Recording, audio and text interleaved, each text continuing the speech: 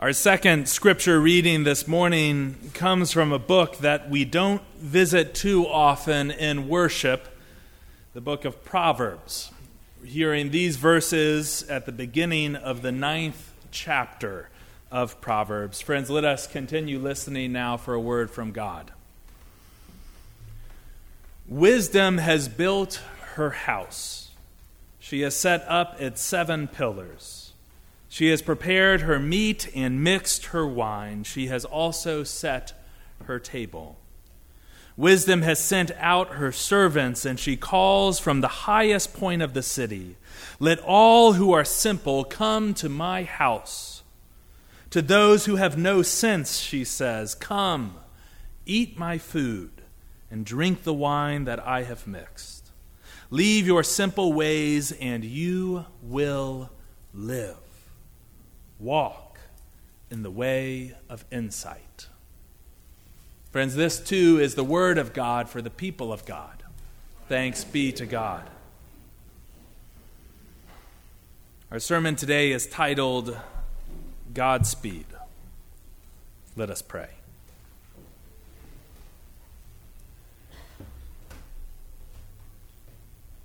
Good and gracious God, we pray that through the work of your Spirit, you might gather us this day around the table of your word, the feast of your grace. Indeed, O God, we pray that through the words of my mouth and the meditations of all of our hearts gathered here in your sight, what we say and do might be glorifying to you, for you and you alone are our rock and our Redeemer. Amen. So a confession to begin. One of the reasons we don't visit Proverbs too often, at least in this sanctuary, is because one of the preachers has long felt or at least under-equipped to preach Proverbs. I don't know quite why I've always been a little intimidated by this book that for so many here has probably been a source of great wisdom and faith for much of your own lives and your own journey. It could be because wisdom itself feels somewhat cheap these days. These days when it seems like anyone with a smartphone can become the wisest person that they have ever met, posting their thoughts and their bits of truth wherever they like. It could also be because every time I open the book of Proverbs, like some other books in Scripture, I am met by all of these metaphors and symbols that I struggle to really get my arms around.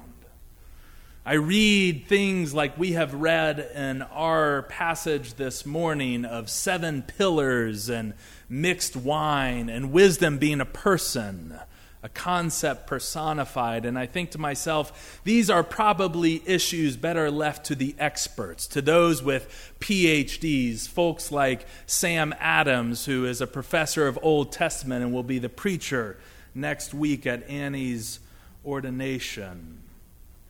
But as I shared with the children in that brief time together, it was actually the metaphor in this proverb itself that drew me in this time. The more I sat with these verses, the more that they worked on me. The more they built a house in my own heart. The more they set a table and prepared a meal and invited me to come and sit and dine and discover something profound, something true about God. As I think back on it, I think that perhaps the groundwork for this invitation and this particular proverb for me may have been laid this past February at the Leadership Development Conference. It's a 2-day gathering of Presbyterians from throughout southeast Georgia. It happens every February. We come together at Epworth by the Sea, and we are led by other pastors, but also scholars and theologians and professors who come and teach and preach and worship with us. The keynoter this past February was a woman named Dr. Christine Yoder. an incredible person, an incredible scholar. She's a professor of Old Testament at my alma mater, Columbia Theological Seminary. She has this depth of knowledge about all the Old Testament, but particularly wisdom literature, which is what Proverbs is considered to be. She is a person, too, who has this incredible gift of prayer. Students in seminary who had taken her classes before and weren't even enrolled in her classes in other semesters would show up at the beginning of class just to hear her pray. She had this way of evoking the presence of God and the Holy Spirit in her prayers, unlike any person I have ever met. She talked in February about Proverbs. That was the topic of her keynote. And she told us about how Proverbs is, in essence, a collection of sayings written long ago, traditionally attributed, of course, to Solomon, but in all likelihood written by a collection of people over time. It is this collection of sayings that was meant to pass the wisdom of the Israelite people, the Hebrew people, from one generation to the next. And the driving question that drove the creation of each individual proverb was the driving question of the ancient people of that time. The question she spoke to us about, the question that drove them was this. The ancient world would ask themselves over and over, what is good for the human in life? Every day in all they did, in the shape of their worship, in the shape of their living, the question that drove them was, what is good for the human in life? And Proverbs seeks to provide an answer to that question. And so she told us how you can think really of each proverb as being actually two things within one. Each proverb seeks to offer to its audience both a worldview and a way of being. Each proverb is a concise statement of an apparent truth that is based on human experience, but also meant to be a guide, a help for future living. I had that in my mind as I sat this past week with this passage from the 9th chapter of Proverbs. And I wonder to myself, if we today were to heed Lady Wisdom's invitation that is laid out in these verses, to come and sit and dine at her table, what is it that she is teaching us about the God in which we have our being? What is the worldview, in other words, that she is inviting us into? And then, what is the way of being to which we are called, that she is calling us? What is the worldview in this proverb, and what is the way of being to which we are being called? I often like to ask rhetorical questions and then not answer them for you. Today, I'm going to try and answer that question. I think the way of being, we must first visit what is the way. Let me back up. The worldview that she is offering to us is this: that God is abundant. That the God we meet and worship in this place is a God of abundance. We find that in the imagery that we find in these verses. A grand venue being built, 7 pillars. We find it in the menu that she is serving, in the meat. We have the luxury of going to Winn-Dixie or to Harris Teeter and just grabbing things off the shelf. Meat in the ancient world is a luxury. That is an incredible meal to serve. We find it in the wine that is being served. There is a lesson in these verses to teach us that the God we meet in this place, just as the God that the ancient people met in their lives, is a God of abundance. But what comes next is almost more important, I think, the way to which we are being called. And the way to which we are being called is to realize that God's abundance is one that we cannot and should not experience alone. Did you capture how exactly she goes about inviting people to this feast? Lady Wisdom sends out her servants into the city to invite everyone to come to this meal. She climbs to the highest point in her city and she cries out for all to hear, "Come and eat at my table." There's this incredible sense of the breadth of God's abundance, that it is not just meant for one individual, but rather for all. It is meant for me, and it is meant for you. As I thought about that imagery, I thought back to an experience I had in 2012. It's an experience I've shared about from time to time, both in this worship as well as in smaller gatherings in our life together. I had an opportunity in 2012 to travel with a group of about 28 people throughout the Middle East. For 3 weeks, we went to Jordan and Israel and Egypt and Greece. We visited some of the most amazing places you can visit on this earth. But the thing I often tell people about that experience is that it is not the places I remember most about that trip. Rather, it was the meals of that trip.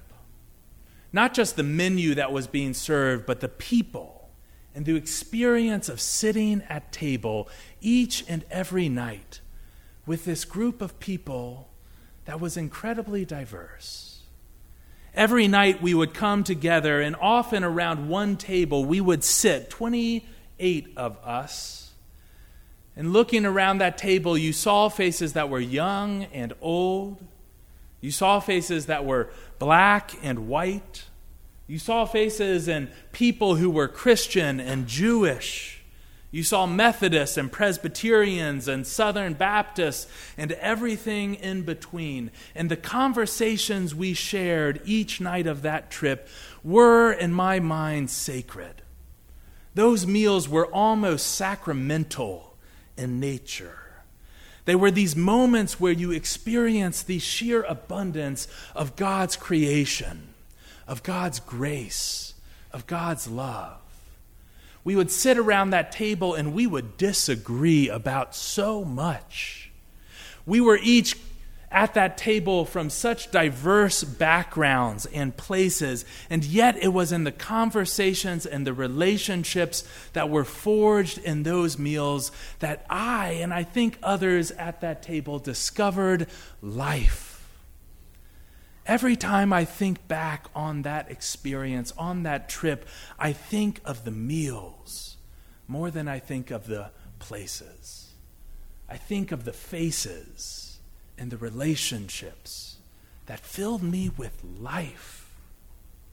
And I wonder if maybe that's why I felt so drawn to this proverb. Because I think it teaches us something about what the Bible wants us to know about life. Namely, that life and eternal life, it's not just about what is to come.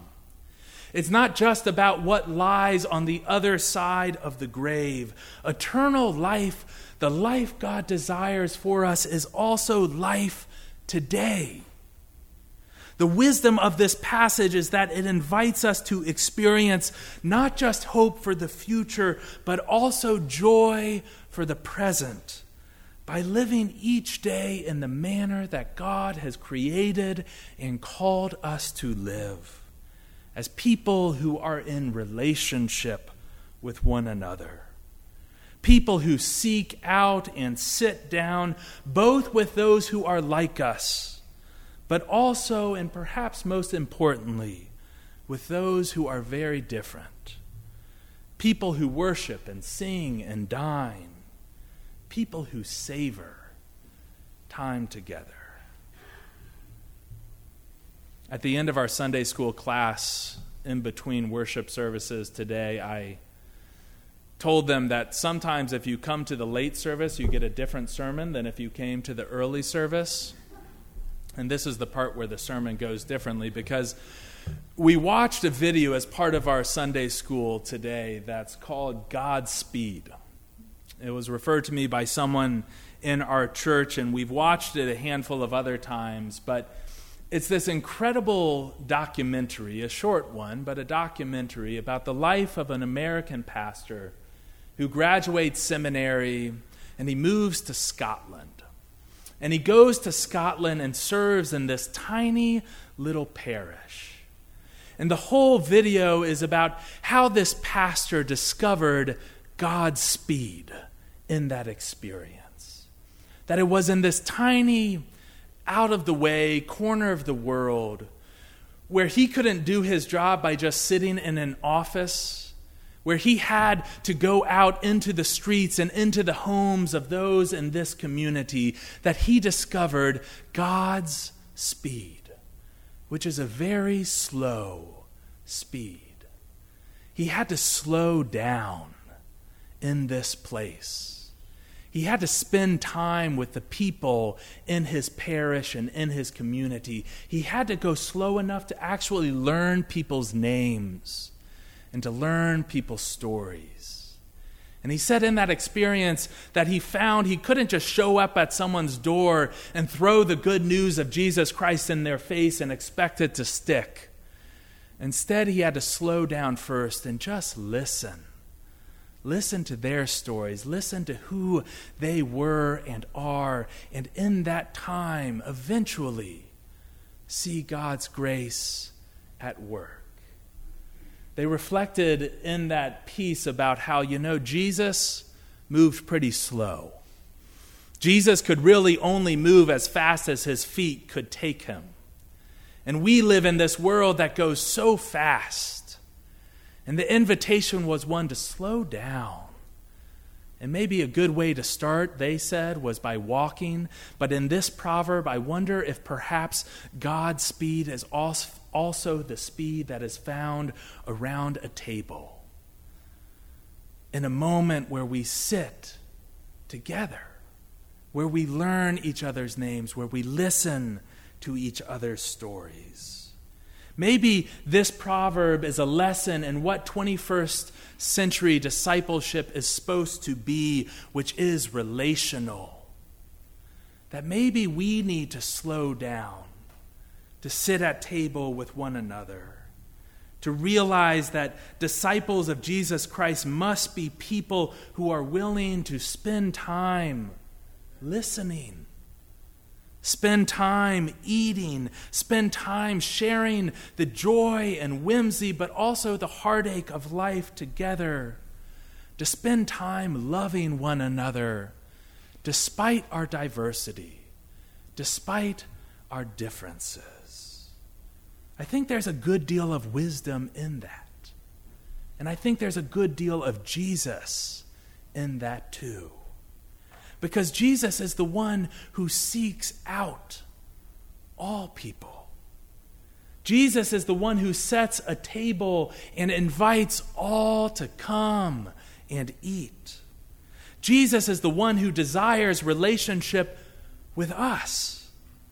Jesus is the one who is best described with a single word, which is abundance, overflowing abundance. Think of the wedding at Cana. Think of the feeding of the 5,000. Think of the sacrifice on the cross. What love abundant it must be to love and forgive an entire world. Jesus is the one who promises us life eternal, but also life now. Thinking back on it, I think that might have been the home that this proverb began to build in my heart this week. And I pray this day that maybe, in small ways and big, that might be a home that is built in your heart as well. That you too may know a God who has and even now sets a table that has room for us all, even for you and even for me. That together we may heed the invitation of that wise woman in our passage today, to come, to eat, to drink, to leave our simple ways, and to discover that in doing so, we will live. Friends, may that life be yours this day and always. Amen.